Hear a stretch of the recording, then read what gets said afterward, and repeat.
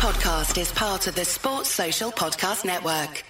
Acast recommends podcasts we love. Changemakers is a new podcast series with me, Claire McKenna, talking to people who stand up, speak out, or challenge us to think a little differently. It's about the greater good, families and children respecting their own individuality. In the next couple of years, I hope I never have to have conversations about racism ever again. I just want to get to the stage where, people are just people. Nobody's pooling the resources together and actually being able to show how much of an impact it will make when people do come together. Changemakers with Claire McKenna. Search for it now wherever you get your podcasts.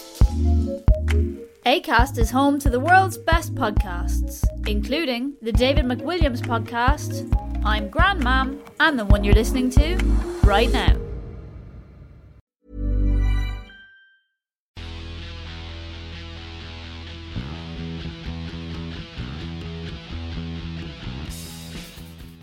Hello. After what seems like an eternity full of relatives, Ferrero Rocher, and in my case, literally buckets and buckets of snot, we are back for episode 93, the one with an apology for taking so bloody long to get round to doing it. Did you have to get sexy straight off the bat? Oh, I tell you what. Well, I was taking the Mike Phillips cue. Yeah, well. I am not Mike Phillips, as is painfully obvious every day of my life. I am Lee Calvert, the editor of bloodandmud.com, and he is... I'm also not Mike Phillips, and I'm Josh Gardner of RugbyShirtWatch.com. You can get in touch with Happy New Year. Happy New Year, everybody, finally. I mean, it's almost, it's fucking nearly March or something, for Christ's sake. But yeah, it's... you can get in touch with the pod at Blood and Mud, and you can get in touch with me at Lee at bloodandmud.com, and there's a Facebook page and all of that, and we're on Acast, and we're on Apple Podcasts. How do people get in touch with you, John? At Josh Gardner, at Rugby Shirt Watch on Facebook, on Instagram, and that's about it. Thank you very much, everybody, for listening and leaving your reviews and your stars. We've had a few 5-star reviews. I like this one. He said, This is called, the review was called 5 stars, the sweariest rugby pod. Funny, cleverer, and infinitely swearier than certain other better known rugby pods. This is from Kyle Air Osprey. He said, listen to Lee and Josh plus occasional guests for your weekly fill of rugby talk as the fan on the terraces sees the game, not as those in the media call things. He says, also we get bonus points on offer for not plugging mail order razors. Well, let me just tell you this, Kyle Air, that's through no principle. It's because no fucker has asked us. Oh yeah, I would plug the living shit out of Harry's Shave Club or whatever the hell, anything. Yeah. But we're obviously the worst commercial proposition they've ever seen because nobody's ever asked. I don't blame them in the slightest. Plus, there's the fact that I haven't wet shaved in about 15 years. Yeah, I have got a beard as well. Mind you, I've not had a drink for 4 years, and I still advertised beer last year. So I'm not letting that stop anything. So that's fair enough. We are 100%. Don't think that we're not for sale. We are totally 100%. Just that nobody has tried to buy us, which again, it just shows how we're not like Mike Phillips in any way. No, so, not even slightly. To business. In this episode, we have some news, some of which might be quite old because we had it all set up for last week. We genuinely did try to have a podcast last week. Honestly, we tried so hard. Well, Josh did. I just kept lying in bed. That was... Yeah, I wrote notes and everything. I've had and you'll never hear some of those fairly bang average jokes that I came up with. But we can guarantee you something. There's never a supply of that goes dry, let me tell you. Oh yeah, I mean there's a whole new slew of bad jokes. These ones weren't quite they weren't crafted with quite so much cheese and chocolate. Yes. So we've got some probably old news. We've got what we learned from the weekend. We've got the Cuthbert Police on Cup and a very serious discussion about what we want to do with it. Shit's got fucking real. It has got real. It's frightening. It's worrying me. I'm feeling stress. I'm not sleeping at night. And we're going to have a stab at some new rugby laws for 2018, which you've helped us out with. I'm going to give you a little snippet of what I'm calling the loneliness of the long-distance Malander. And, of course, then there's the shit goods ratings. Welcome back, everybody. We've missed you all terribly. And I'd like to extend a special apology to recently new listener, Lexity Alex, for making her invoicing work even worse last week because we didn't have a pod for her. Yeah, sorry about that. And all of the people, to be honest, who illustrated the terrible things that they use us to get through, which I'm not sure is there's a good things about us or bad things about us. I don't know how I'm going to get through my colonoscopy tomorrow without your pod, Yes. Yeah. Whatever horrible thing that you're doing this week, hopefully this is proving a suitable soundtrack one way or another. So, it might be a new year, but it's the same old shit for us, and we will be starting with a player spotted as usual. Oh. Tom Rands got in touch via the FB face. That's the Facebook page. I thought FB in my notes. I've read that out phonetically then. Facebook page. See, I'm out of practice, everyone. Look, we're right back there. Barely missed a beat. He says, I saw Mako Vunipola in St Albans Sainsbury's selecting fruit and veg while struggling with the crappy plastic bags. Oh, we've all been there. Imagine, he's got lovely hands, Mako, for the big man, but I can't imagine those big fingers can get that kind of staticky plastic apart. I find plastic bags very odd. So, I mean, someone of his mid-size. Tom says the look on Mako's face was the same as it is after scoring a try, collecting a yellow, or generally just not being arsed. Yeah, exactly the same. He said, I'd like to say he took a knee after opening the bag and played with his contact lenses, but he didn't. He does do that a lot, doesn't he? He does like to mither with his contact lenses. And so there you go. Thank you very much for that, Tom. Fraser Manson also got in touch on Twitter with the play spotted, and he said, this is almost bang up to date. He said, I was at Murrayfield for Edinburgh versus Glasgow and walked past Daryl Marfo getting a telling off from his mum. But what you don't tell us, Fraser, is what he was getting a telling off about. That's what I did. Can you please get back in touch and tell us what it is, Daryl? What did Daryl Marfo do? He's a grown-ass man. Like a big grown-ass man. There are a finite number of things that she can be legitimately telling him off for at that point. So, yeah, that's borderline salacious. I'm not sure that... You shouldn't be giving it the Billy Big bollocks and passing 20 metres on your left hand. You're a prop. Probably going to get a ball. I do wonder if, is that too interesting for player spotted? It could be ruled out that, yeah. It's borderline salacious. Fraser, get in touch with us and tell us what he was getting bollocked about. Unless he was getting bollocked for not putting the bins out last night. Or something really dull. Yeah. Like that, yeah. Not taking his turn walking the dog. Something like that. Yeah, so there you go. That's a play spotted. We love your play spotted. You can get in touch with us at Blood and Mud, etc. if you want to get in touch with play spotted. Or sometimes it's better to do it via the email because they're quite long. Lee at bloodandmud.com. Let's do some news. Yes, there's been lots of... I'll level with you. There hasn't been that much news while we've been away, is there? Well, there must have been the last 3 weeks. Shitloads of it. You think so? And yet... What have we had? What's the stuff that we all had teed up we didn't? Gareth Davis gave an interview to Wales Online where it was about 800 words long, but what it basically said was, I didn't want this job. My family told me I was mental for taking it. Everything about the WRU is broken, and I need to change absolutely everything if we're going to stand a chance. Yeah. That kind of something, didn't it? And also, we need the turkeys to vote for Christmas. Yeah, that's always been a problem with any well, not just the WRU, to be honest, any kind of reshuffle like that, where you have to basically ask the committee men, it's like the FA in football, isn't it? Ask the committee men to give up all the power that they've got. Yeah. So, all these freebies and free dinners and fucking carloads of free kit that you flog at your member clubs that you take a massive cut of every year. Yeah, we're going to ask you to not have that anymore for the good of the game in Wales. That is never going to fly of it. There's a reason why King Juan Carlos of Spain was the only bloke who was given a dictatorship and said, no, I don't fancy it, thanks. Let's have some democracy. Because he's the exception that proves the rule. Yes, no other fucker would do so. it. Nay. So, yeah, speaking of Wales, yes, there has been some Welsh news. Dai Young has signed a new contract at Wasps. So, and as obviously... Sorry. You were very, very late for that.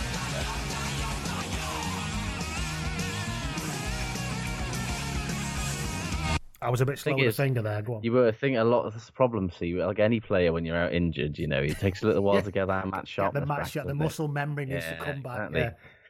So yes, Dai Young signed a new contract with Wasps and has marked that in the traditional style by getting battered at home by Saracens. Absolutely odd, yeah. Yeah, and that means no Wales for him for the next. I'm not sure he's ever getting it. I think he probably needed the right the world, didn't he? I think he was probably on the short list of 3, but I honestly, he's quite, he's still quite young. He's in his 40s. He's probably gone. You know what? I can bide my time. I can improve my coaching CV by maybe winning something at Wasps, and then basically get fucking asked to do it instead of having to interview in 6 or 7 years' time, which is not it's a shame because I'd like to see Dai coach Wales because I think Wasps play brilliant rugby and the Blues play brilliant rugby under him, and it's kind of what we need. But there's something to be said if you're him for I'm not sure I fancy going into that fucking madness.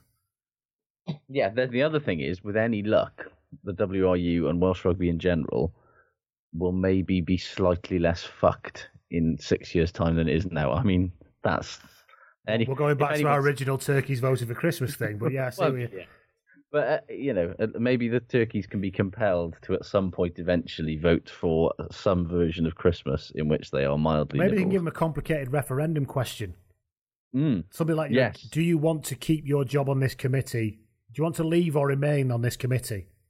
And then when they vote to remain, they can say, oh, well, that's not what we actually said. And it wasn't advisory.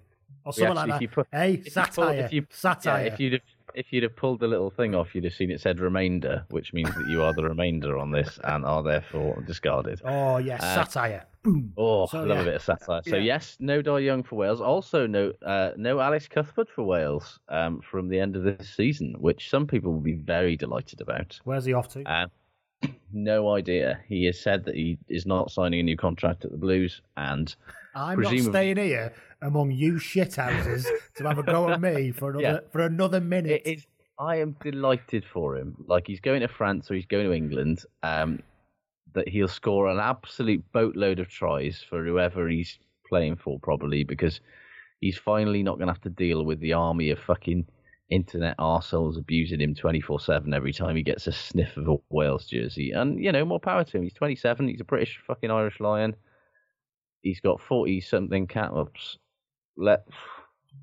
Good luck to him. I hope he goes somewhere like Wasps or Sale or Montpellier or somewhere like that, where all he will have to do is stand on the wing and be large and fast, and he will basically just make hay. And more power to him.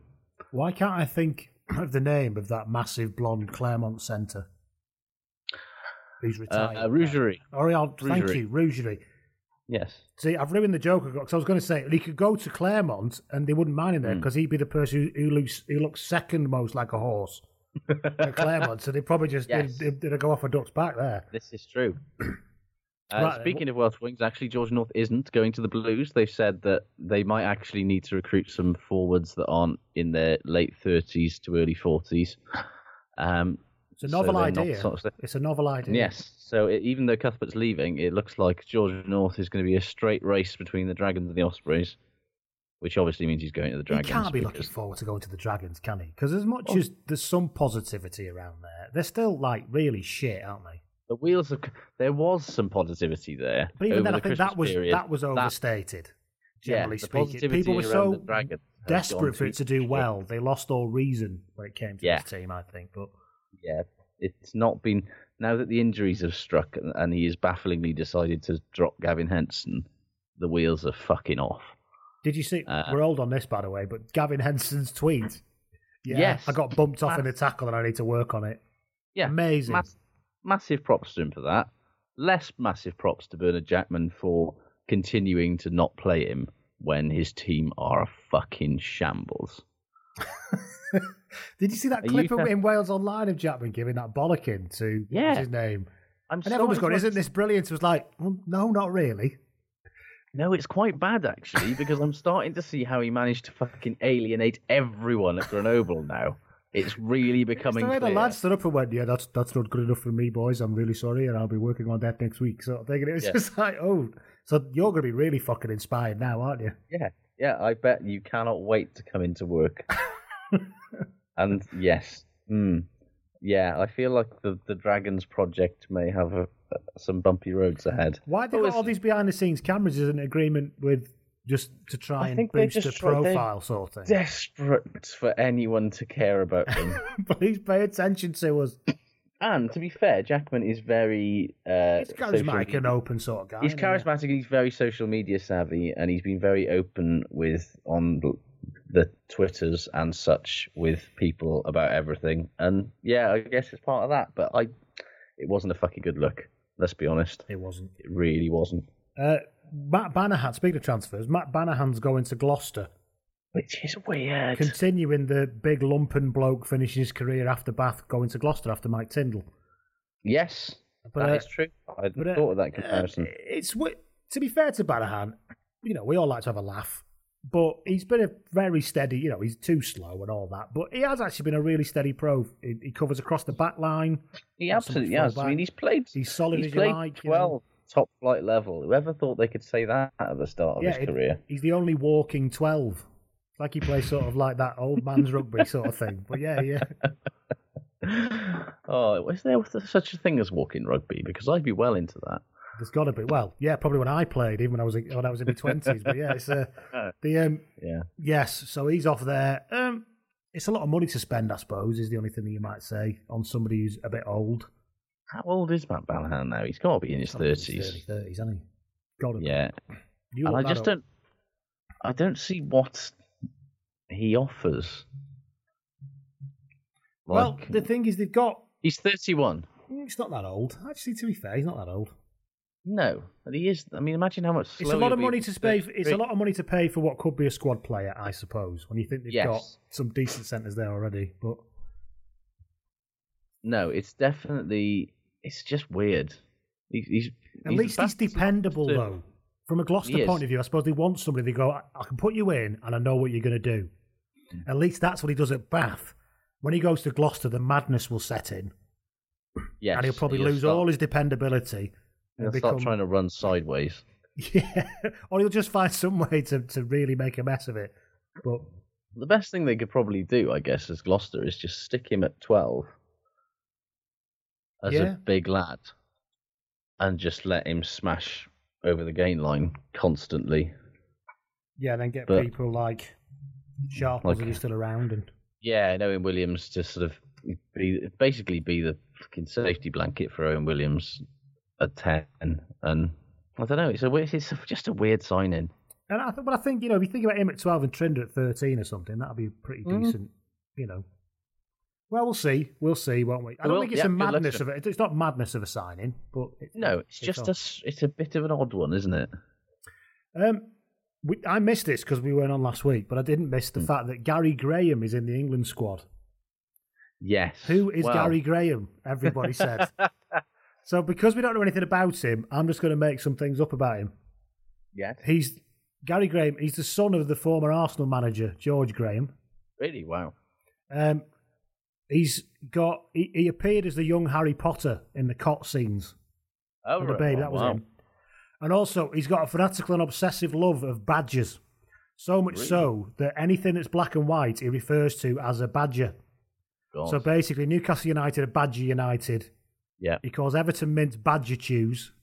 Right. Barcodes are Badger Codes. Yeah.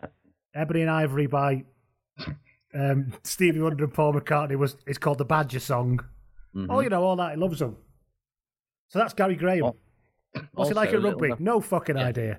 Little known fact, he was named after Golden Grahams, the popular 1980s cereal. Yeah, and his dad's actually is Scottish, and he was odds on to play for Scotland until he saw Stephen Graham, the Scouse actor, doing a Scottish accent in the Damn United as Billy Bremner, and decided never to play for that country again. Yes. Probably. On a serious note, what ridiculous, given that last time we were on, it feels like the RFU was banging on about other countries picking players who played for England under 20s who had dual eligibility and were stealing them, and they wanted the rules changed. Yeah, the RFU don't understand irony, do they? No. It's not their thing. Former Scotland under 20s player Gary Graham, son of Scottish international Gary Graham. What can you say? I mean, no Matt Kvesic, no Don Armand, no Mike Williams, even though two of those are technically not even English, that I just said. Brendan O'Connor, that guy, he was for something decent, wasn't he, when he was at Leicester for a while? Before Leicester's back row turned to utter shit. More of that later. Yes. But, I mean, it's going to make, if he ever does play for England, it's going to make for a fucking interesting Calcutta Cup scenario, isn't it? How far down the pecking order is it? It's just odd. I don't get it. I think Zach Mercer's ahead of him, personally. Even though he's there as an apprentice, it's very odd. I would hope so. But it's just weird, isn't it? We'll see. Last bit of news, which everybody's done before. Unless you got anything else on that, sorry, I cut you off there. No, I was just whinging. So you may have heard my dog barking now. I've got a new dog and it keeps barking. Oh, yeah. It's nice to add a little bit of variety, because we've got my cat meowing and now your dog barking. Yep. So, I mean, maybe if Paul comes on, he can sort of bring a parakeet or something. Yes. Yeah, well, he why not? bases most of his shirts on a parakeet, I think. So That is true. He has the most magnificent plumage of all of us. So, last bit of news is that Guy Nove has finally been sacked. fucking hell. Jack Brunel can't be any worse, can he? Well, he did all right at Bordeaux, didn't he? But I kind of right. feel like we said it can't be any worse when Noves took How many after times can he say Saint-André. it? Yeah. And then Noves becomes the first French coach of the professional era to actually get sacked before his contract was up, which is impressive. I have missed Jack Brunel looking like a cartoon gendarme in the coach's box, though. It's very true. And he always looks like he's looking in the back of a spoon. Yeah. His face looks like it's reflected in the back of a spoon, Jack Brunel. But remember how shitty he was with Italy? Oh, he was awful. And he just looked like... I've never seen anybody look like they could give less of a shit, apart from maybe Guy Nove. Yeah. And also, instead of having like proper full-time assistant coaches to, help, he's going to be assisted by various Julian coaches Bonner, isn't it? Jean-Baptiste Delassalle. Yeah, and somebody on a else. part-time ad hoc basis when they're not working with their clubs. And it's like, how French and insane is that? I do. It did remind me that Julian Bonner still exists. And I fucking loved him when he played. Oh, what a brilliant, player he was. Good Lord.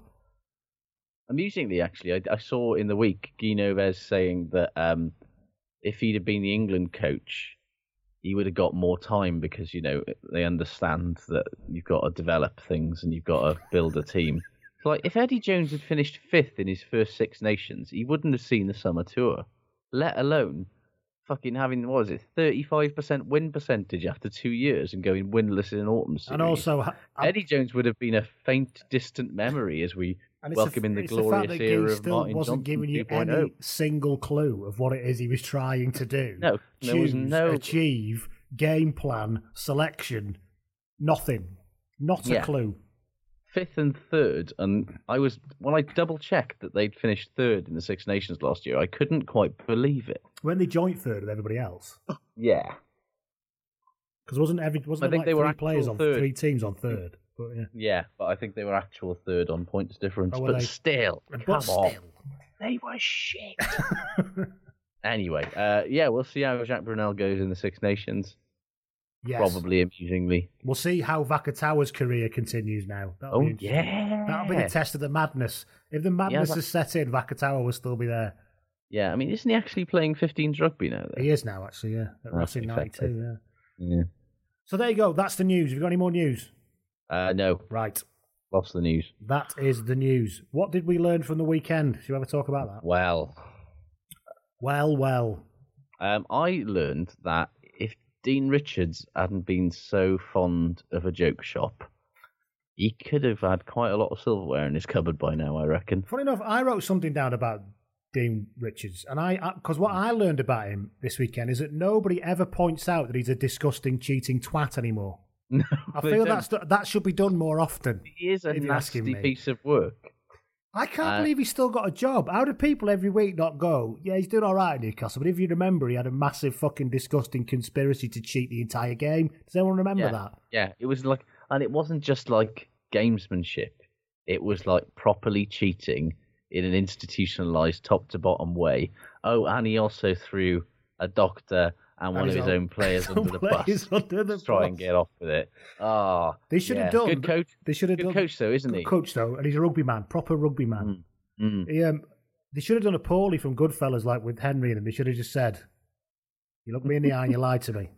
Now I'm going to turn my back on you," and given him like a roll of money. That should have been the end of it. It should have been. And yet here we are. But yeah, all right, he's doing a good job at Newcastle, but it still astounds me that it isn't pointed out more often. No, it's like it should be disgraced Newcastle head coach Dean Richards should be the default way that he's described. This is what makes me laugh about when people talk about rugby culture and how it's different and stuff. It's like, I'm sorry, but if this was probably another sport, he wouldn't have a job ever again. Yeah. Because it's basically match fixing. Yeah, it was attempted match fixing. It was attempted absolute, like, The only sort of analogy I can think for it is maybe like the NFL with the New England Patriots thing, where they just cheated on numerous occasions and got caught and then been punished quite severely, but nobody's ever lost their job over it. Marseille did. How is this? Yes. Football, Marseille, they all got sacked. But the point is, it's just amazing that it's just, and I would accept it if there weren't so many people talking about, constantly banging on about the moral culture of rugby and how it's wonderful. Yeah, if we just accepted that in a sort of, Yeah, it's as corrupt, in many ways, it's as corrupt as every other sport you want to name, perhaps. Yeah. So anyway, Speaking of Bloodgate, actually, do you know that Tom Williams, he of the blood and of the cutting his own lip thing, is now assistant coach of England under-20s? Is he? Yeah. How old will he be now? Did he get another contract after that? He's 34. He went to... You could probably name his price, couldn't he? After that today. I think I'll keep stum if you pay me. He got suspended for a year, but Quinn's kept him around. I think they kept him around till he retired. Well, they'd have to, wouldn't they? Otherwise, he'd have squealed like a canary. Exactly. Yeah. Basically, he had a job for life. He played for Quins till 2015, so he's 11 years at Quins, 208 appearances.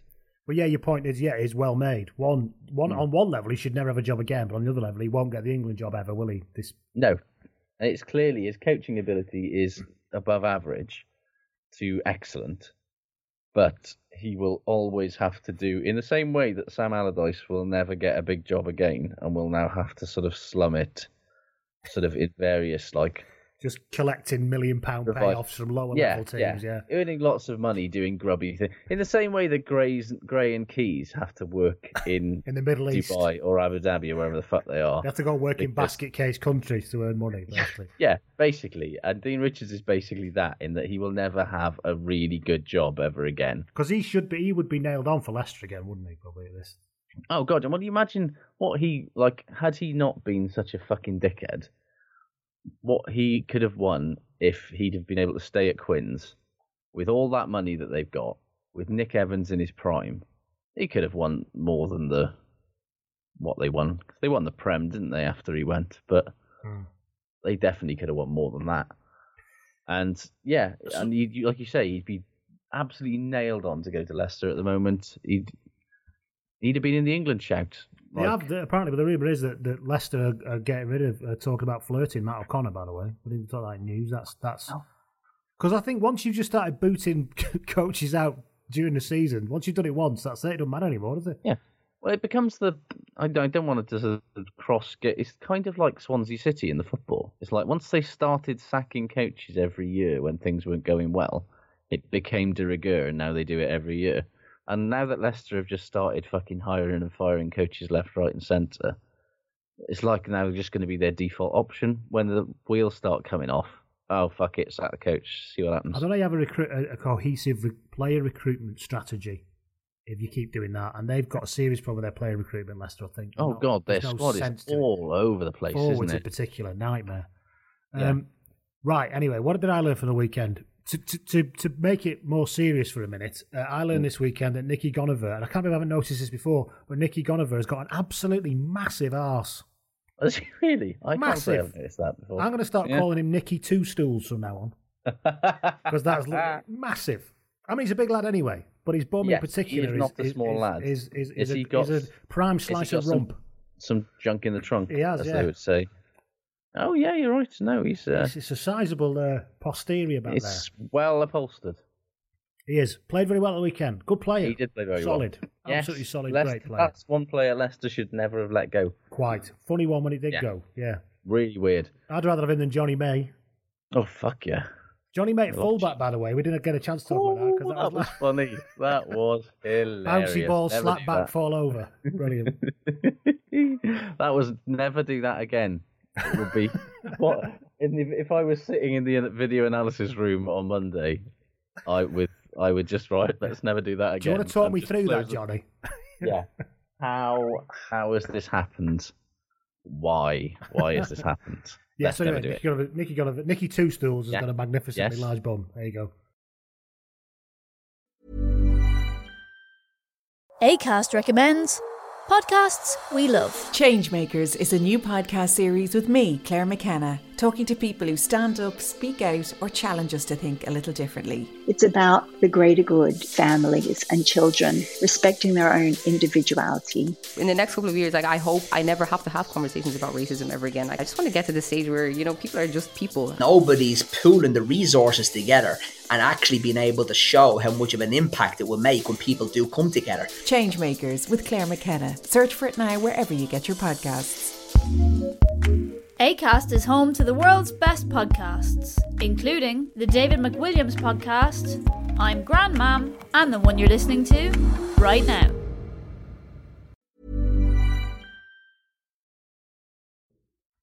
Yeah, I learned that Billy Vunipola in a Saracens team makes them a very, very different and scarier proposition than a Billy Vunipola-less Saracens team. Yeah, and Itoje as well, being back helps. Yes. And I think it just shows, I suppose, about how good a team you are and how good a squad you've got. Anybody loses those two, it's a problem, isn't it?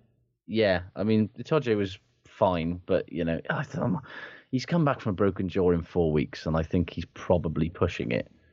But Billy just looks back to being Billy, which is very good news for England and very good news for Saracens, because Wasps just mullered them. Got mullered by them, I should say. There was none of that sort of hesitant, the Saracens have lacked something direct in a ball carrying sense without him. And they've tried various combinations to get it in there, but it just hasn't worked. And with him back, all of a sudden, everything that they do works. In an interview after the game, he said, yeah, I was knackered. I was glad to be substituted off when I was, to be honest. Don't tell anybody. He said, yeah, you just said it, mate. But it was funny enough, Wasps were favourites to win that game. Yeah. Because the Saracens run a form and Wasps being at home. And I did look at it and think, that might be worth some money if you were betting. But and then, of course, they battered them pretty much. It was, that's the thing. It was reminiscent of Saracens last season, wasn't it? Where they just, they did some, they were down to 13 men at one point, and they did that infuriating thing that the Saracens do of just every setback that they hit just made them more determined and more driven and more bastardly on defence. I think it's not stupid. I mean, their analysis is ridiculous. So they'll know all they have to do is time their run into the playoffs. Yeah. That's all you've got to do, isn't it? You don't have to be perfect all season. Especially if you're losing a few players, they'll know they can build towards being in form at the right time. Wasps used to be a master of doing that. That was they Wasps' really thing. did. They used to dawdle and piss about till about January almost, and then Leicester were exactly the same.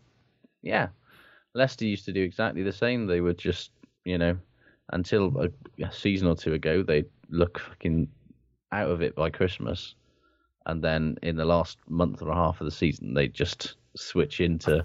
Yeah, I think it used to be easier because there was a significant gap between the top four and everybody else. You could almost drop a few points and stay in that top bracket. I'm not sure that's the same this year. It'd be interesting to see what happens. I don't think it is.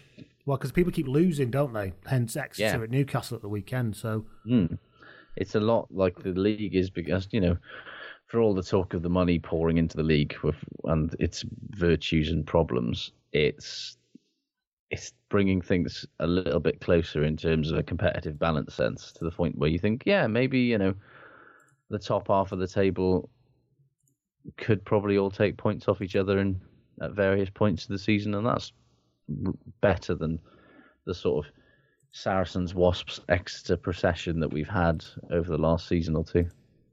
Indeed. Well, that's another weekend. Claremont are really struggling. Did you look at that Claremont team though? They got absolutely dicked by Racing in their weird pretend stadium. Yeah. But did you look at that team? Literally, aside from a couple of lads in the pack, I don't know who any of those people are. It almost is like they've given. There was when I looked at it, I thought I did check the teams. I looked at it and I thought they've always just given that up. I think they're obviously going for the European Champions Cup this year, and maybe giving up on the league because they're down in 10th or something, aren't they? 14 or 9th. And they lost the week before to... Who did they lose to the week before? I can't remember, but basically they've got nobody left. Who did they lose to the week before? They've got horrendous injury problems. They've lost Camille Lopez, they've lost Morgan Parra, they've lost Raka. for the season. It looks like they've lost Noah Nakatathi for the season. They've basically Grieg's injured. I mean, people forget that.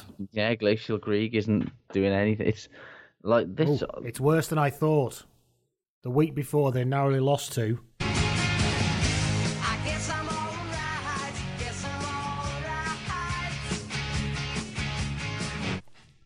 Cast. 37-21. That isn't getting old for me. It should be, but it's not. I need to get more. I've got that, and I've got... Listen to how bad that is. But it's... yeah, I'll have to put some more into the old... One of the worst. Yeah, we need a sound box. Obviously, we've got the Taggart theme. We've got Dar Young. We've got Cast. I mean... There's a song by Cast on All Change called Four Walls. Do you remember it? No, it's got the worst lyrics. Literally, it's these four walls are destined to stay. They say I'm guilty and the guilty must pay. All I'm asking is to have a my say. Do you think I'll ever get out? Cast were awful, weren't they? I still maintain that it's not as bad as Star Sailors. You've got your daddy's eyes and daddy's an alcoholic. Anyway, we digress. At the time. Yes, Claremont. You can listen to more of this in our indie our 90s indie podcast. 90-minute cassette indie podcast. Yeah, so Claremont are literally it's like the fucking hospital in the Somme. Yes. In Claremont at the moment, and that's probably going to put paid to them winning anything this season, you'd imagine. But they have kind of got infinite money, so that can solve a lot of problems. And they've got Leinster. That's a problem. Biggest problem is Leinster in the European Championship Cup. Yes. I mean, for everyone. Yeah. And Saracens. And La Rochelle. I actually feel like, I don't think we will, but the Ospreys might actually give Claremont a game if they continue to play as they are. That'd be hilarious, wouldn't it? One thing we did live the weekend, which Robbie Owen sent to us, who's a writer for the very, very good writer for the blog, and also appeared on the pod one week. He said he's learned that there's no game that the Ospreys proving repeatedly that no match is ever safe enough to bring off Alan Wynne-Jones. No, this is very true. The Ospreys with Alan Wynne-Jones and without Alan Wynne-Jones is so comically awful that it kind of doesn't...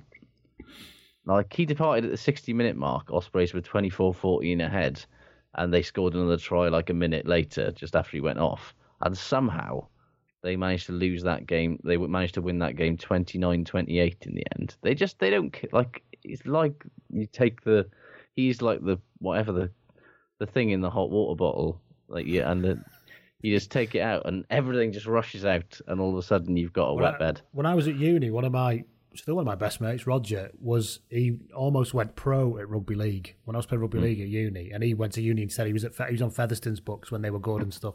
He was a loose forward. He was massive. He was brilliant. Just a big unit and hands and everything. And our team was like that. We played Newcastle once. We were 40 points to 18 up, and he went off. And we lost the game 44-40. He was just on the touchline just shaking his head. What the fuck are you doing? Roger, please come back on.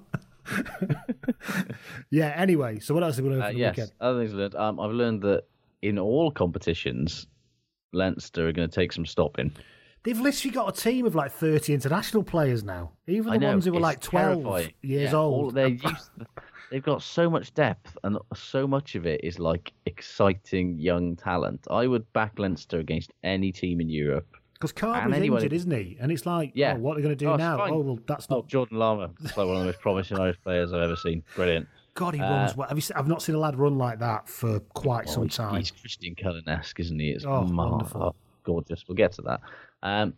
But yeah, like what they've done to those other Irish teams over the festive period has just been ruthless. And we're not talking about shit here. Yeah, the Ulster team at the weekend, and the Ulster team at the weekend, backline. I mean, they're not having a big season, Ulster, but even so, they're not a 30-odd point hump, are they? No, they're good teams, and they've marmalised them. Like Ulster, on the other hand, no sense at all. Like last four results, right? They put 50 on Quins. Then they got dicked 44-16 by Connacht. Then they come back from 17-0 down to beat Munster. then they get dicked 38-7 by Leinster. Like, they can't decide if they're good or bad on a week-by-week basis. Like, God knows how you predict what they're going to do with their season, and God knows how you stay sane as an Ulster fan. But good luck to you, if you are one. What else did we learn from the weekend? Northampton are jammy swines, because that was never a penalty try. Nay. Never. No idea. Yet, looked at it about 3 times. No idea. Makes no sense. But they've got their new coach bump, so you know.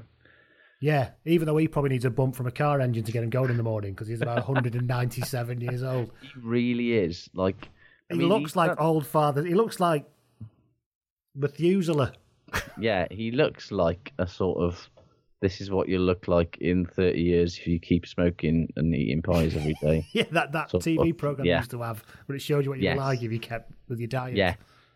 But, like, it could be that the Saints need an injection of sort of elderly, no-nonsense, back-to-basics rugby. Because, I mean, it can't be any worse, could it? No. While we're on Saints, I went to see Jim Malander. Oh, did you? This week, yeah.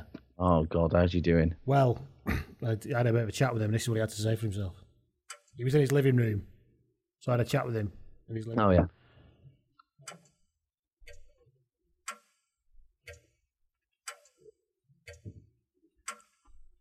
I've just paused Homes Under the Hammer because I was getting a little overexcited over how much the gentleman was about to realise in profit on his terraced house he'd bought for £72,500 in Stoke.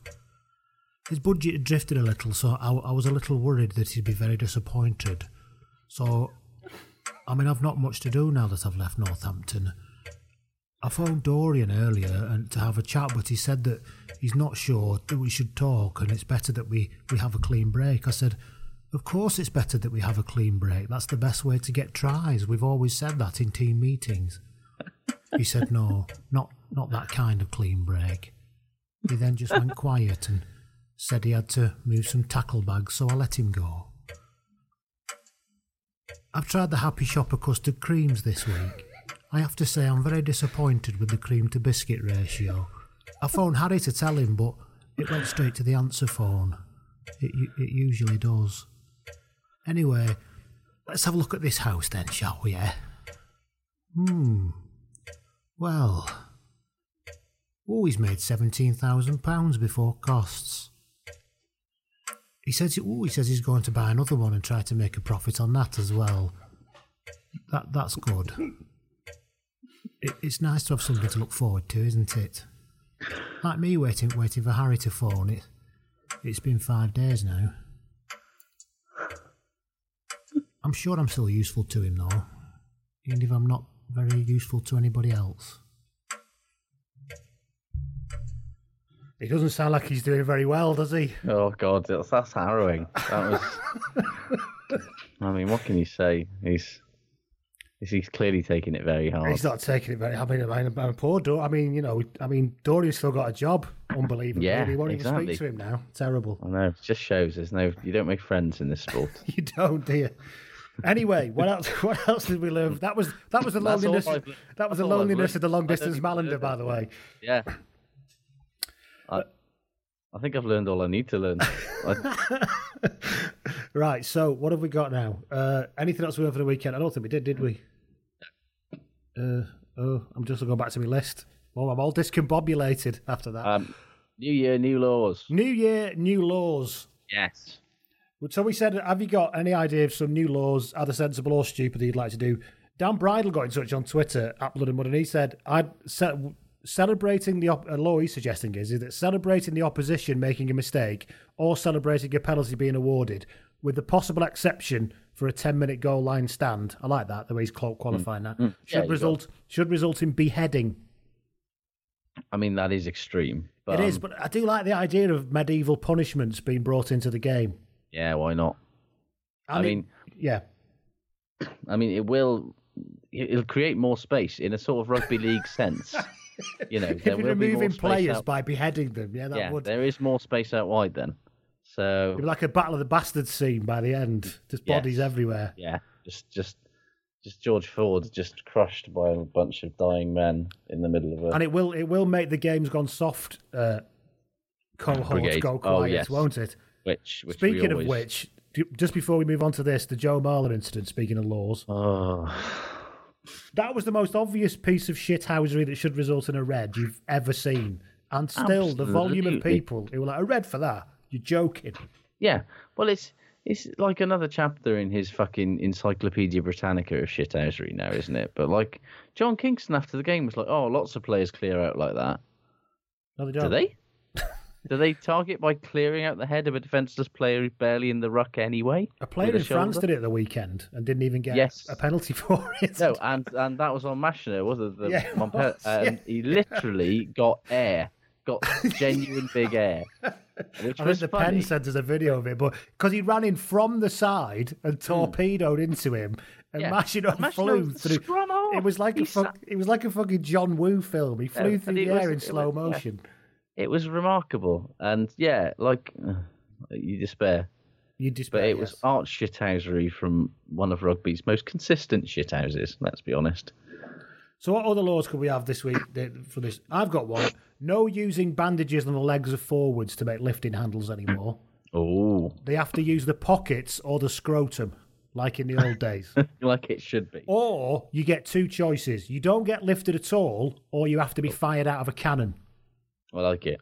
Because that'll stop the game being soft if you get fired out of some kind of artillery. Yeah. Or like when when cheerleaders make that sort of thing, like sort of a human trampoline thing, they could do that. And people will be able to catch Dave Ward and Ross Ford's throws then. Yes. Because you could launch him 300 feet in the other direction. Yeah. I think that one of rugby's new laws should be that teams that use kooky try gifs on social media, immediate forfeiture of the game. And to be honest with you, even clubs that use non-kooky try gifs, immediate docking of just 2 match try points. gifs. There's no need for them. Try gifs full stop, 2 match points. It is the greatest. If you're being kooky and dancing, you forfeit the game, and I should probably disband the club. It's the greatest threat to Western democracy. It's like this century's red peril. The try gift. It's the North Korea of social media. I think a rule should be brought in that the word ball is replaced with bastard in all commentaries. So therefore, after receiving the pass a little high, Marcus Smith couldn't quite shape himself to drop and send the bastard through the post to win the game. Or on wet days like this, the bastard is very slippery. Who can forget the first Lions test of 2017 when Bowden Barrett scooped the bastard off the floor majestically? I think it probably helps if you then make all commentators northern as well. It does, I suppose. Yeah, it wouldn't work with Stuart Barnes' voice. Imagine Mark Robson's voice. Well, no. See, exactly. Speaking of commentary, one of my new rules is you aren't allowed to be involved in the commentary of a professional rugby game if you've played for either of the teams involved. I don't care. Now, I support that call, yes, wholeheartedly. I don't care what Stuart Barnes has to say about Bath, or Jiffy has to say about Wales, or Delalio has to say about Wasps, because they're all fucking inherently biased. Or Hugo about Quins. He's almost in tears when Quins aren't doing well. Also, you're not allowed to do commentary at all until you've been retired for at least 10 years, because nobody wants to slag off their mates. Yeah, that's true. What else have I got? Part rules apply when lesser nations such as Japan, Samoa and France play New Zealand. Yeah. So, for example, Kiwis are only allowed to jog. Yeah. Once they've got 30 points up, they have to lose a player. Drop kick all conversions. Yes, all of that kind of stuff. Yeah. You got any more? Can I be vaguely serious for a minute? Yeah, carry on. Some people have been serious. We'll get on to that. Can we sort out when a player is tackled and when he isn't, please? Yeah, there was another. Marcus Garvey at the weekend had this, didn't he? Yeah, I'm so sick of players clearly being tackled, the tackler releasing them to compete for the ball, and the player just getting up. It's happening all the time. Haven't you got to be held with both knees on the floor? Only one knee. One knee on the floor. Yeah. And that's happening all the time, and refs are just letting it go, and it's like, no, just stop the fucking, I, of course, went Matt Garvey for Bath, by the way, not Marcus Garvey, the Jamaican nationalist leader. Easy done, though. Easy to confuse the two of them. I did miss that one, but I kind of wish I hadn't. I mean, not Jane Garvey. either. No, who's very upset about her pay, quite rightly so. Rightly so. Yeah, that's incredibly topical for us, isn't it? But, yeah. What else have we got then? International captains can play a joker at any time in a test match, meaning that the opposition have to play Ben Boddicker at standoff for the next 20 minutes. I'd like that. I'd enjoy that.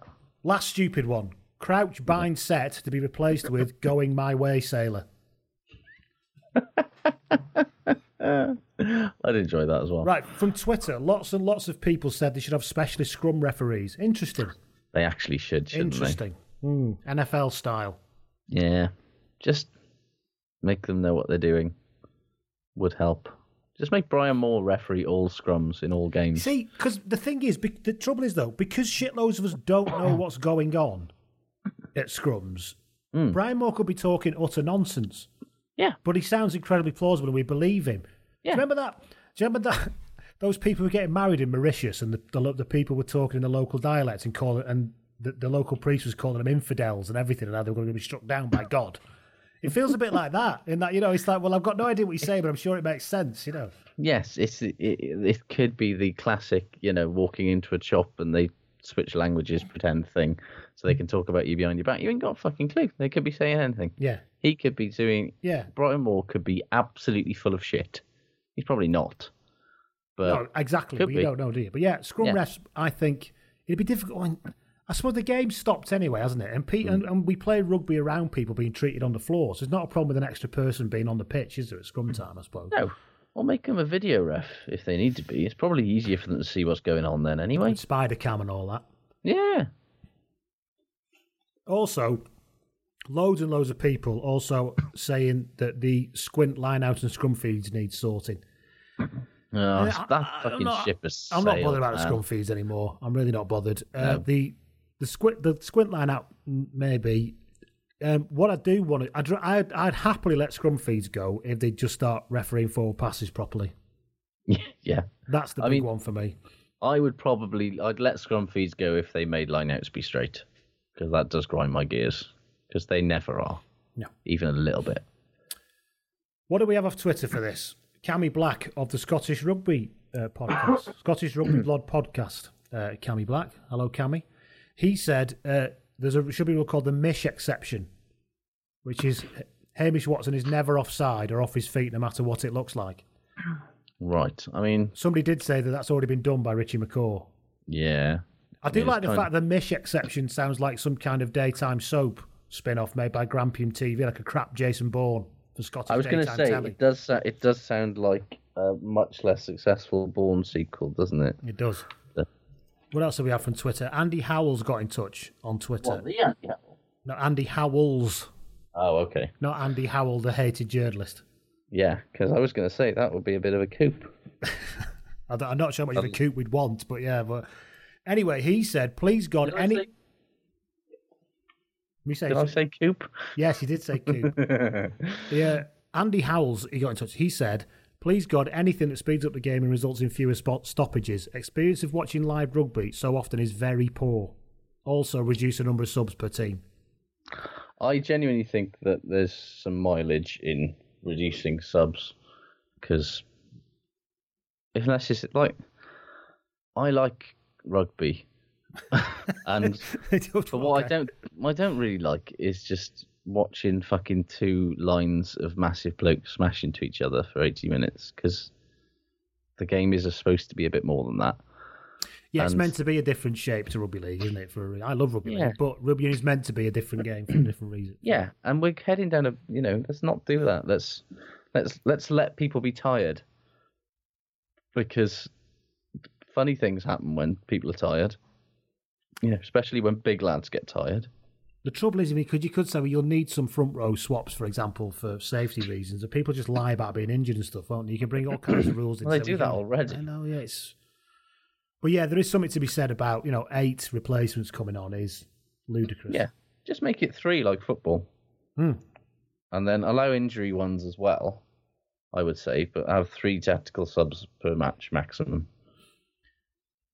Martin North got in touch on Twitter and he said 1 member of every 23 selected anywhere in the world and at any level must be named or temporarily renamed Aled Brew. Is like that when they basically retire a sort of- jersey, like Jackie Robinson's jersey in the Yeah. Major League Baseball. Like every team has everyone's retired got that. everyone's got an Alid Brew. Yeah, I like it. I do like it. We're all Alid Brew. I mean, aren't we all Alid Brew, really? We are. Well, we certainly want to be, and if not, there's something wrong with you. You Love don't to want be. to be. Yeah. He was great again at the weekend, busting He through was. tackles and everything. I love watching him now. I never used to love watching Alid Brew. No, because that he was was shit. Yeah, let's be honest. Why did you like watching him? Because he was shit. But all of a sudden, he's great. 'Cause he's just angry big lump that just smashes everything in his path. It's great. Love it. Magnificent stuff. What else have we got? Any more things that we've got here? Alan McDonald said the rice pudding defence for potential penalty tries. If the covering defenders couldn't tackle a rice pudding, they're not to be taken into consideration. Yeah, all right, fair enough. You could also call that the Christian Wade He defense. did mention Christian Wade as well, yeah. Yeah. Bob, final one. Bob said for accumulative yellow cards, the opposition can pick which player they want in the sin bin. So if you've got about, if you keep getting yellow cards, on the fourth one or whatever, or the third one, you could say, right, then who do you want to go off, him or somebody else? Yeah. Yeah, interesting. It's interesting. Interesting. A little bit harsh. You just pick the 10, wouldn't you? Some are a bit daft, but it's nice to have a conversation. It's nice to have a chat through these things, isn't it? It's fun to speculate about these things, isn't it? So are we getting some actual new rules, or weren't they supposed to be reviewing the new rules it's out that for they brought in? consultation now, isn't it? God, have they voted to stick with this insane breakdown rule? Oh, please tell me that isn't going to go. It's they brought it in, the trial of it in the Southern Hemisphere, haven't they? I saw people on Twitter talking about it, and people were like, "What? So, what? You can't do? Yeah, hello." Yeah. Welcome. Maybe to if our they last 3 kick months. off, maybe if they It's kick off shit. about it, it might change something. Usually that's what happens. I'm hoping so. Do it for the good of everyone, Southern Hemisphere. Don't let this shit happen. That's the end of new laws for 2018. Yes. I think we've got shit good now, haven't we? I think we have, yeah. And we're done. Well, Right before we do shit good, Oh yeah. there is one very important thing that we need to deal with. Yes, sorry, And I know that what you're is- going to talk about. Yeah. It has fucking all been going on in the Cuthbert Police on Cup over the festive period. It has. Because you forget, we went into the Christmas schedule with Worcester, newly crowned holders of the CPC. They barely held the fucker for a week before palming it off to an increasingly worrying-looking London Irish on the 22nd of December. Irish then lost narrowly at home to Newcastle, which seems weird given what happened on the weekend. And then they lost narrowly again away to an increasingly shit-looking Leicester. So, yeah, but surely that does leave us with the... We're in the horns of a dilemma. Well, I tell you what, on the one hand, it's exciting because surely this weekend the CPC is going to make its first ever trip outside of Europe because Irish host Russian champions Krasny Yar at home. However, they also have Krasny Yar away next week because it's a double-header scenario. And I'm actually a bit worried that if Irish don't get it back, if Krasny Yar finishes the European group stages with the CPC, which looks possible, I don't know what we're going to do with this whole shitwatch thing. Because it's the last game of the season as well, isn't it? It's Krasnoyar's last game of the season. That game is Krasnoyar's last game of the season until, I don't know, whenever it stops snowing in Russia. Stop asking me, I can't be bothered to look. Ages. So that's a problem for one. And also, Krasnoyar are by some distance the best team in Russia. It's them and Ensei who've basically won all of the leagues for the last few years. So as soon as Krasnoyar start up their Russian league schedule, they are almost certainly going to palm it off to somebody else. And then that'll be that. And then that could well be that, because the odds of it will take a very, very, very fortuitous group of circumstances where basically Krasnoyar would have to lose before the opening round of next season's Challenge or Champions Cup. Cutting to the chase. Yes. What we're saying is that we're not sure we can stand for it to be in Russia. I wouldn't mind it being there for a while, but I can't see a way that it ever gets out. Now, the CPC has shocked us and surprised us all before. We should never look too far ahead with these things. However, I think we need to see how it goes in these 2 matches. We will. And then we might need to make some fairly... Because surely London Irish can win 2 games against Krasny fucking Yar. That's the first thing. Well, that's the problem. Well, that's the problem. No, they have to lose, don't they? Yeah, well, it's fine them winning as long as they lose. They've got to lose away to Krasny Yar, or we are going to have some logistical and philosophical decisions to discuss. So what we're saying is that if it does end up in a situation where it's locked in Russia, we may have to take a view. And the favourite front-running view at the minute is that we then do a bit of research and find out who's got the worst losing streak in Europe, go back to the original, reboot it, give it to them and start again. Yes, we'll probably call it something else. We'll give Krasny Yar... give Krasny Yar in a fucking World Cup Jules Rimet kind of way. We'll let Krasny Yar keep the Cuthbert Plisson Cup, and we'll create a new cup, probably named after 2 players who are currently badly in form. I don't know. Yeah. And watch this space. Yeah. As it stands at the minute, London Irish still have it. Yes, and let's hope that continues. It just shows you no good comes of being in the Aviva Premiership. And certainly no good comes of going in the Challenge Cup. Let's be honest. The Challenge Cup is a waste, isn't it? It's a waste of time, and it's brought us nothing but misery. You're wasting your time. And it could have ruined this beautiful 2-year. It's amazing it's kept going for this long. It's great. It's it's probably my favourite thing that I've ever created in my entire professional life, and yet Krasny Yar and the Ruskies could. See, this all comes back to. There are people saying that we shouldn't let it go to Russia on humanitarian grounds. There is that, isn't there? There is true. I mean, given that we're quite right on, we can't be playing games over there. Well, exactly. It's like boycotting the World Cup, isn't it? We've slipped up, me and you. We've got no Razor adverts. We're not the biggest pod in the country. You've got like the rugby pod with Andy Good and them, who are basically just like a misogynist roadshow. We've got loads of listeners. You've got that fucking Toby Young twat who basically just tweeted, look at the bangers on that for 5 years and has got a big government job. Yeah. We're sat here being decent people. What do we get for it? A lovely loyal band of community following us. That's what we get. Yes, and thank you very much, all of you nice people. But it does go to show that cunts prosper. So if you're thinking about that's the name of the next Star Wars film, by the way. Yeah. So if you're thinking about how you want to live your life, it's probably that, to be honest, if you want to get ahead. But, Anyway, right. Let's go on to the shit good ratings. Let's. What are we doing first? Should we do good and then finish on shit? Because it's fun, isn't it? John Cook got in touch via email with a shit good novel. And he said, as a former front row, may I nominate James Phillips' old-fashioned smash everyone out of the way unstoppable from 10 metres try for Bath on Friday. Can a lock score a try of the season? Because I don't think there's much chance I'll enjoy another one any more than that. It had everything. Surprisingly deft step at the start. A handoff to the face, which I always enjoy. Some surprising pace. I'll give him that.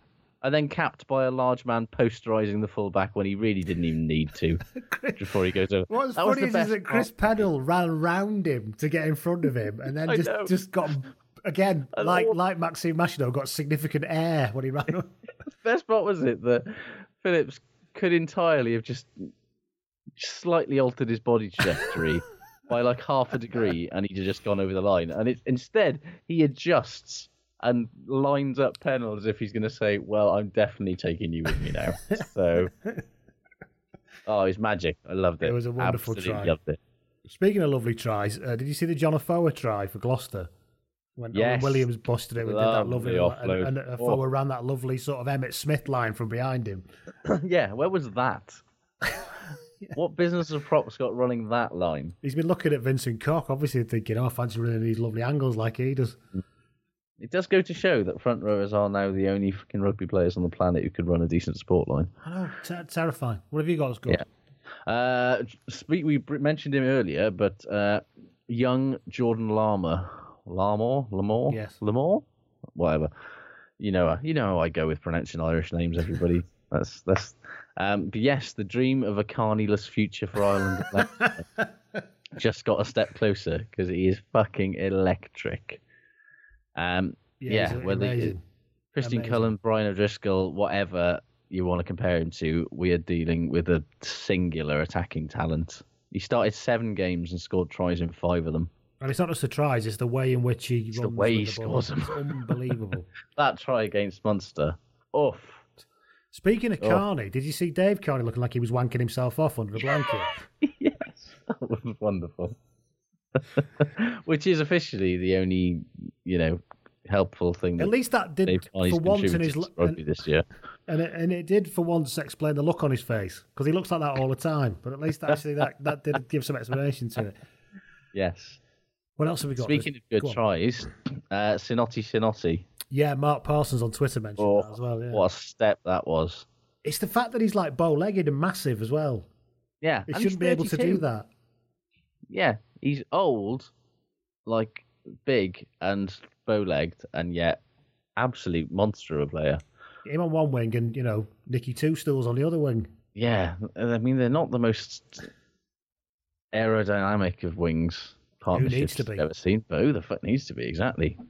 Get some big Polynesian lads on there. People love a big lad. That Joe Cockanasega's in the England squad again, despite the fact that just because he's massive. Again, he's the Will Skelton thing. I reckon if he was 4 stone lighter, no chance. But yeah, he scored his first senior try on the weekend. Yeah, he had a nice offload one of the games as well. But Lewington looks more handy, to be honest, if you ask me. If you're a winger and you scored 1 try, I don't care if you are 18, you shouldn't be in the fucking England squad. It's the physical specimen thing. It's just that he must be amazing, because there must be something you can do with him because he's so big. But we'll find out, won't we?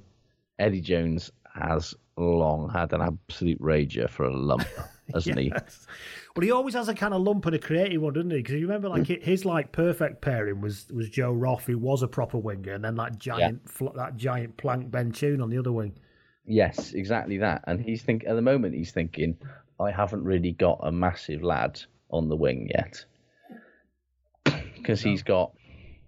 Look at his wing options. There aren't that many really big. Noel's not small, but he's not massive. Noel's not small, but he's not massive. Elliot Daly's nothing. Normal size, isn't he? Yeah, Johnny May's small. Christian Wade is small, and he wouldn't pick him in a million years anyway. It's he wants a Watson's kind of athletic big, but not big. Yeah, and he's not a winger. He's long-term futures at fullback, and we all know this. But, he just wants somebody that's going to physically intimidate people on one of those wings, doesn't he? And he probably looks at Singer and just thinks, yeah.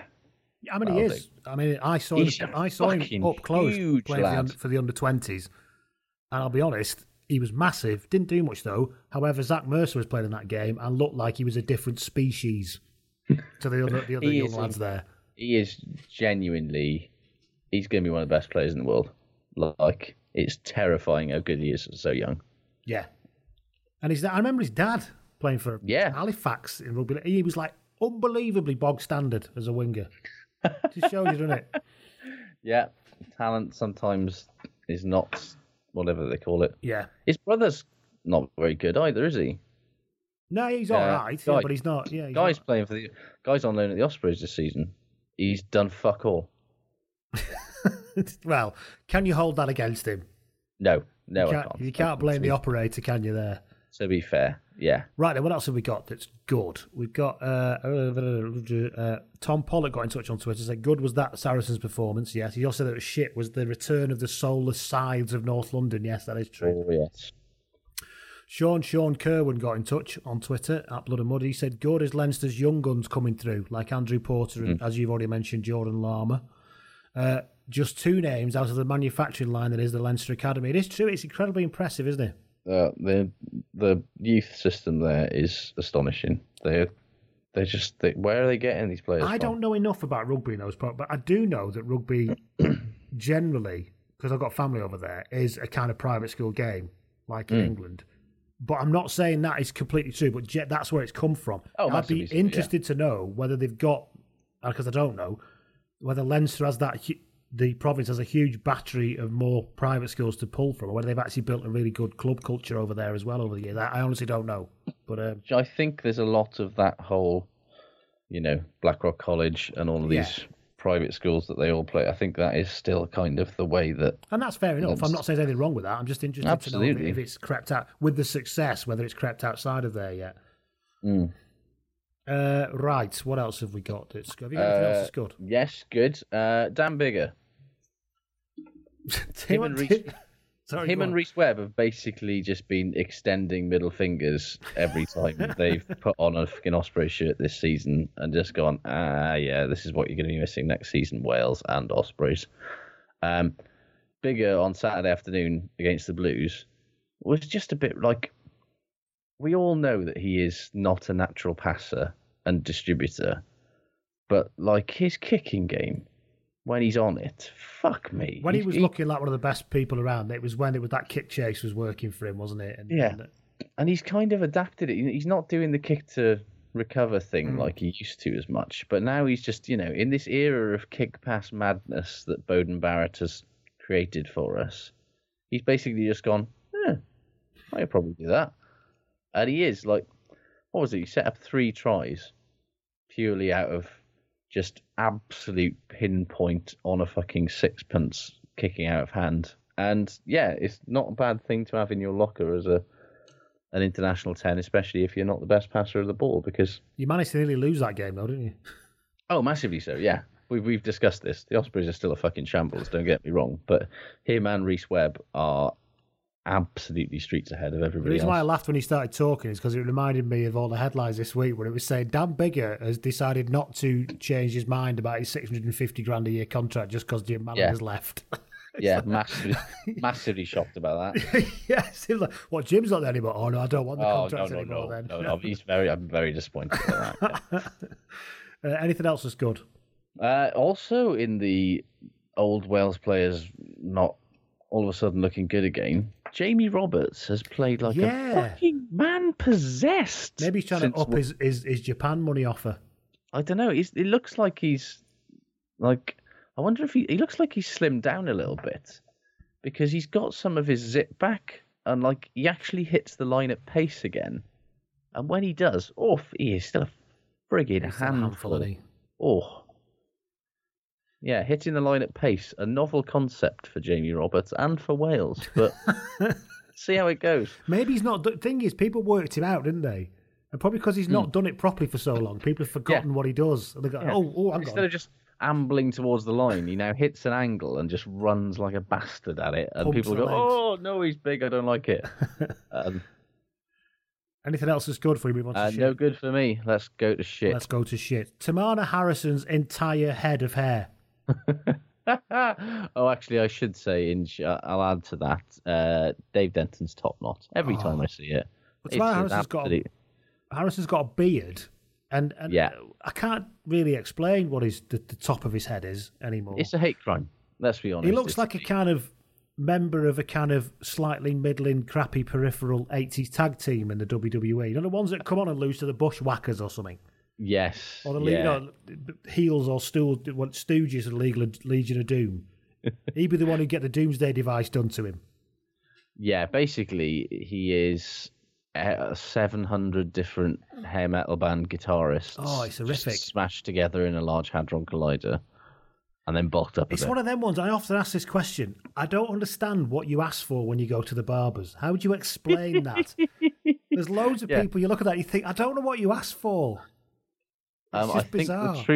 The truth is that he asked for nothing. He just was given it. That's all I can think of. It's like John Inverdale. What does he ask for when he goes to the barbers? How do you get your hair to look like that? He sort of looks like a weird, like, hobbit in a way. It's the sort of all-around beard and weird, scruffy fantasy character type thing. Yeah, he looks like a bad, like, fantasy role-playing game character. The sort of thing that you'd create him, and then you're like, no, he looks like a dickhead. It's the weird. What was his name again? The John Madden guy. Fuck! What was his name? Beef. Something. Oh, Clarence Beef Tank. Yes. Still brilliant, Clarence Beef Tank. I mean, arguably though, that isn't the worst haircut. Maybe that's the plan with Eddie Jones in Cock of the Seagull. Maybe he sees him as his Clarence Beef Tank. He can just bring him on and smash lines out of the way and stuff. Before we get, I mean, obviously he's got a weird Abraham Lincoln beard at the moment. He has got it's very neatly square, a square. Yeah, beard. it's square, and he hasn't got a moustache, but he has got the beard, which I'm Chin sorry. strap. Yeah. You always look like a twat when you've got one of those. I don't care. I've been there. I did it. I looked like a prick. You look like an However- Amish or a twat or an Amish twat. Yeah, it's still not the worst haircut Tamala Harrison's ever had, though. Because remember that time where he had dreadlocks and a shaved head? Oh. He just had dreadlocks at the back, and the rest of it was like number one all over. I mean, I've got to admire him in a way. Take some stones. I mean, yeah, in the same way that you have to take your hat off to Jack Noel not giving a fuck with all of that shit. He says it's because of his, fisherman background and stuff. It's like, I'm sure fishermen can't have been dressed like that in Cornwall in the 70s. Can you imagine? Yeah, I've not seen many fishermen. I mean, I'm sure there were a lot of fishermen in the 80s that had bad mullets. But yeah, but it so wasn't everyone really... did, didn't they? That's Exactly. fine, It was just a style thing. Anyway, what else? Have you got anything that's shit? yes, loads. Obviously, we've been away It's for been like 3 weeks, yeah. Yeah. Firstly, number one on the shit list with neon and an underlined thing, Maro Itoje's personal hashtag. Oh, God, yeah. Oh, it's with deep regret that I have to inform you all that, yes, Maro Itoje has started adding the personal hashtag MI4 to his Instagram posts. Now, it could be that he's just a massive fan of Mission Impossible 4 Ghost Protocol, or he's a great admirer. Nothing about that film suggests anybody should be that big a fan of it, but yeah, I know where you're coming from. Or, I mean, he could be a great admirer of the now defunct British intelligence division responsible for aerial reconnaissance. Good knowledge, good research there. Definitely didn't look that up. It's more likely that he's trying to boost his personal brand or set the stage for the launch of his own sportswear range or fucking. Do you think he's been paid cologne, to do it? whatever. He must, I reckon. Has he signed a deal with like Under Armour or something, and then they say start tweeting out this hashtag? Is this how these things work? I wonder if Adidas are going to launch some Maro Itoje MI4 boots or something like that. Adidas, is he? Itoje. Yeah, it's very depressing either way. You know, maybe he's got his own cologne coming out. I wouldn't put it past him. Maybe he's got his own poetry. Roger Federer got his own monogram and everything. Oh, and remember when he did it at Wimbledon and he came out with the gold white blazer, monogram blazer? What a prick that made him look. Yes. I mean, I'd call, maybe he's got his own like poetry anthology coming out, and he's calling it MI4. That'd be nice, wouldn't it? Because does he still do the poetry? Probably. Or is his hands red raw from clapping? He can't hold a pen anymore.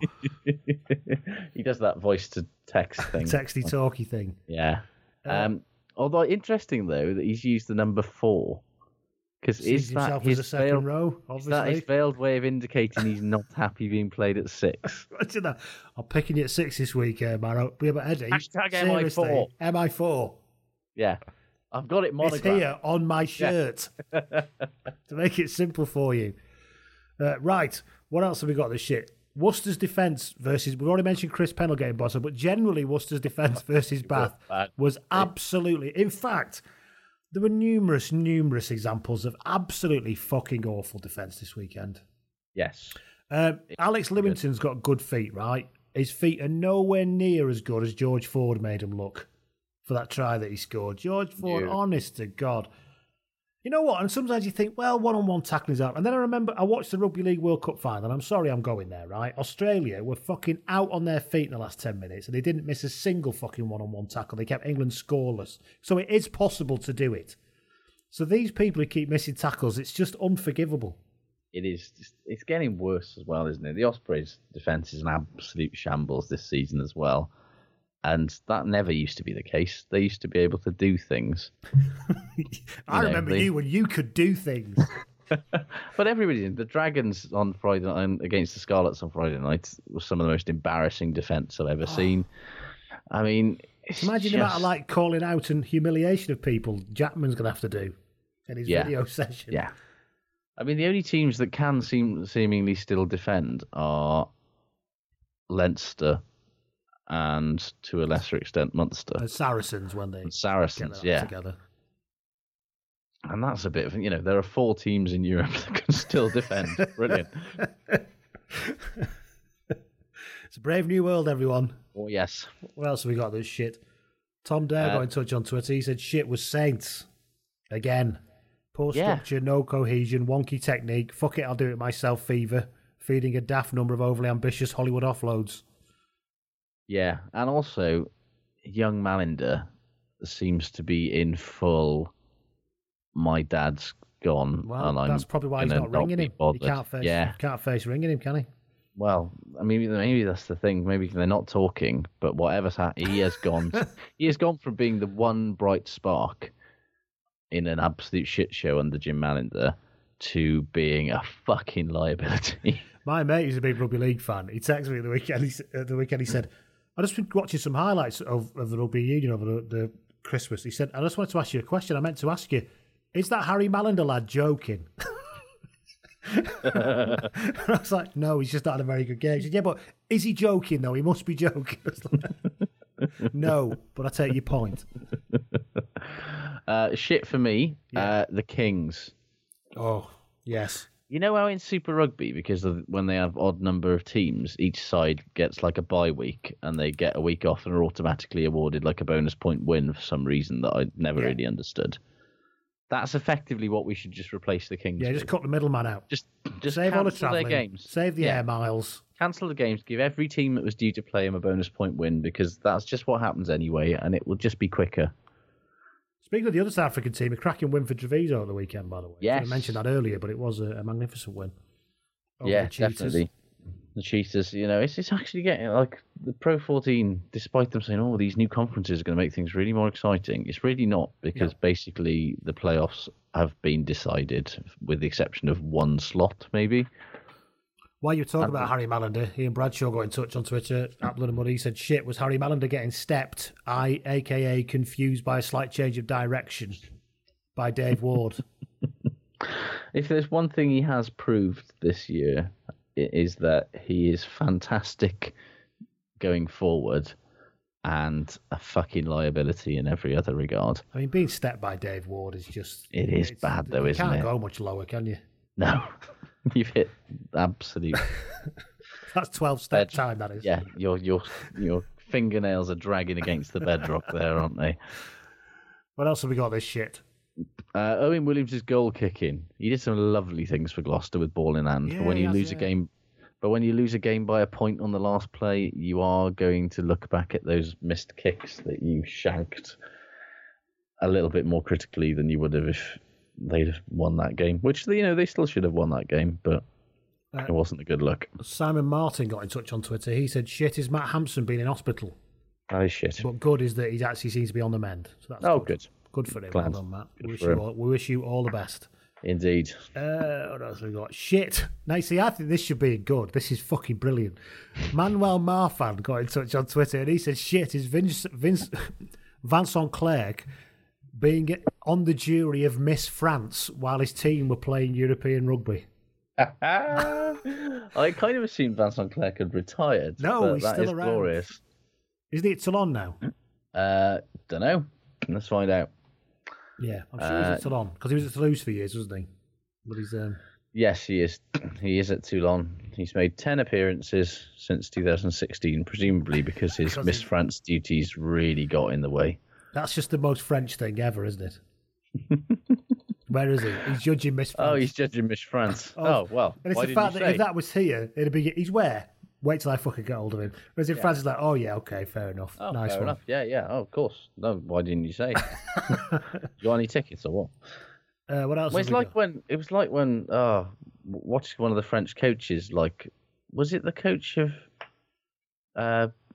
Bordeaux Begler last year missed his that away game against Exeter? Yes, because he was doing TV work in France.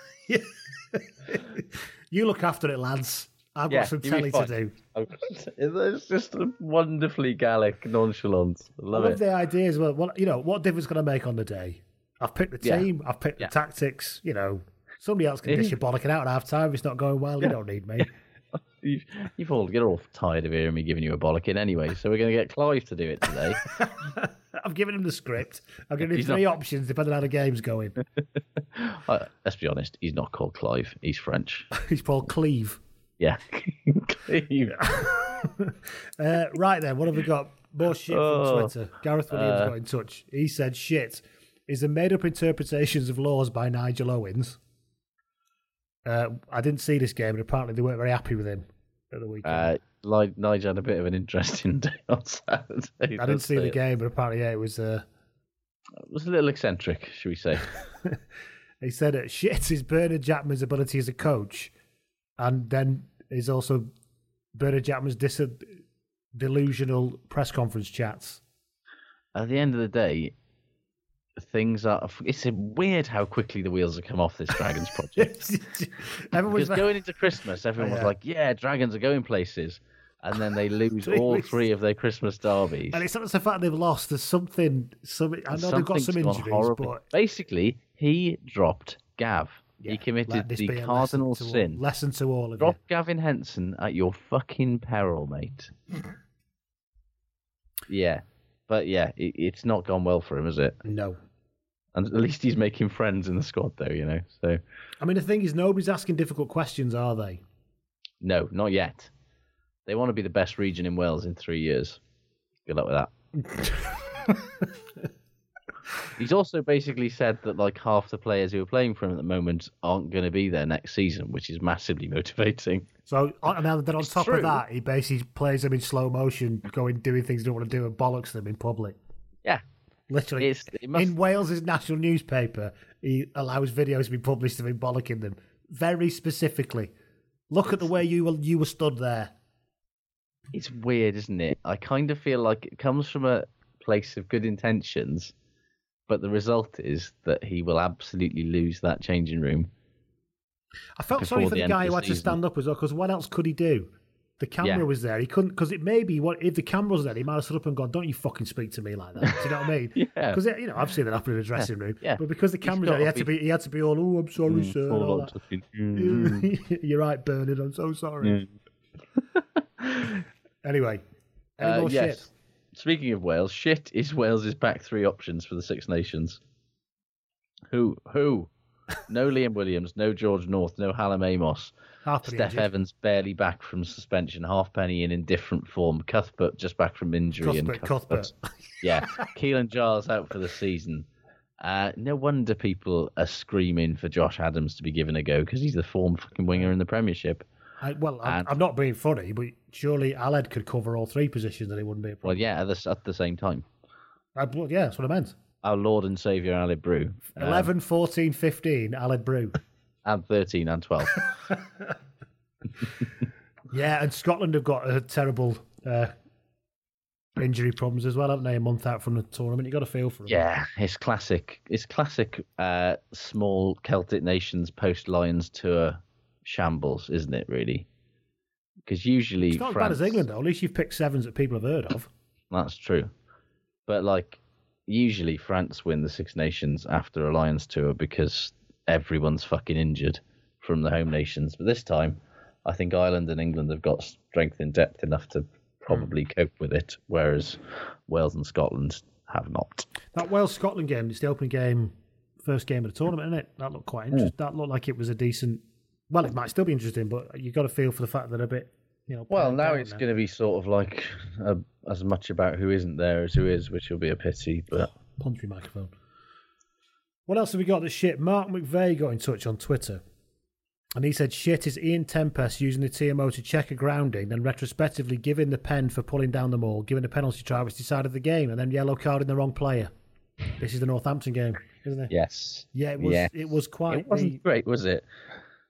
This is why TMO shouldn't be allowed. Just say, I'm sorry, I'm not giving it. The thing is, I am all in favour of TMOs, but when they get it wrong, still, yes, it's just not a good. Unless it's 100% outcome game, then basically you shouldn't have one. Well, it comes back to what I said the other week. Make a decision, and then if there's fucking indisputable evidence to prove it wrong, then you change it. Otherwise, leave it out. What else have we got that's shit? I think that is Joe Marler, obviously. Done that one. Yeah. I think I shit it out, to be honest. I've shit me bolt, as it were. I'm all out of shit. I'm so lost without you, etc. Exactly. I think that'll do us then for this return. Yeah. Only just the hour and a half. Yeah. keep it Well, on to be there. fair, we had 3 hours. We've missed 3 weeks. It should have been 3 hours long, this, minimum. Yeah, strap in, everybody. We're going for the full 3 hours. Thank you, everybody, for listening. Thank you for your Indeed. patience. Hopefully, it's been worth waiting for. It probably hasn't. I understand that. It's fine. But, I hope you've Hopefully it's enjoyed better whiling away 90 minutes with us. Yeah, hopefully it's better than whatever you had to do last week when we weren't around. And we'll see you next week. And there you go. Cheers. All the best. Ta-da. So long, everyone. Sports Social Podcast Network.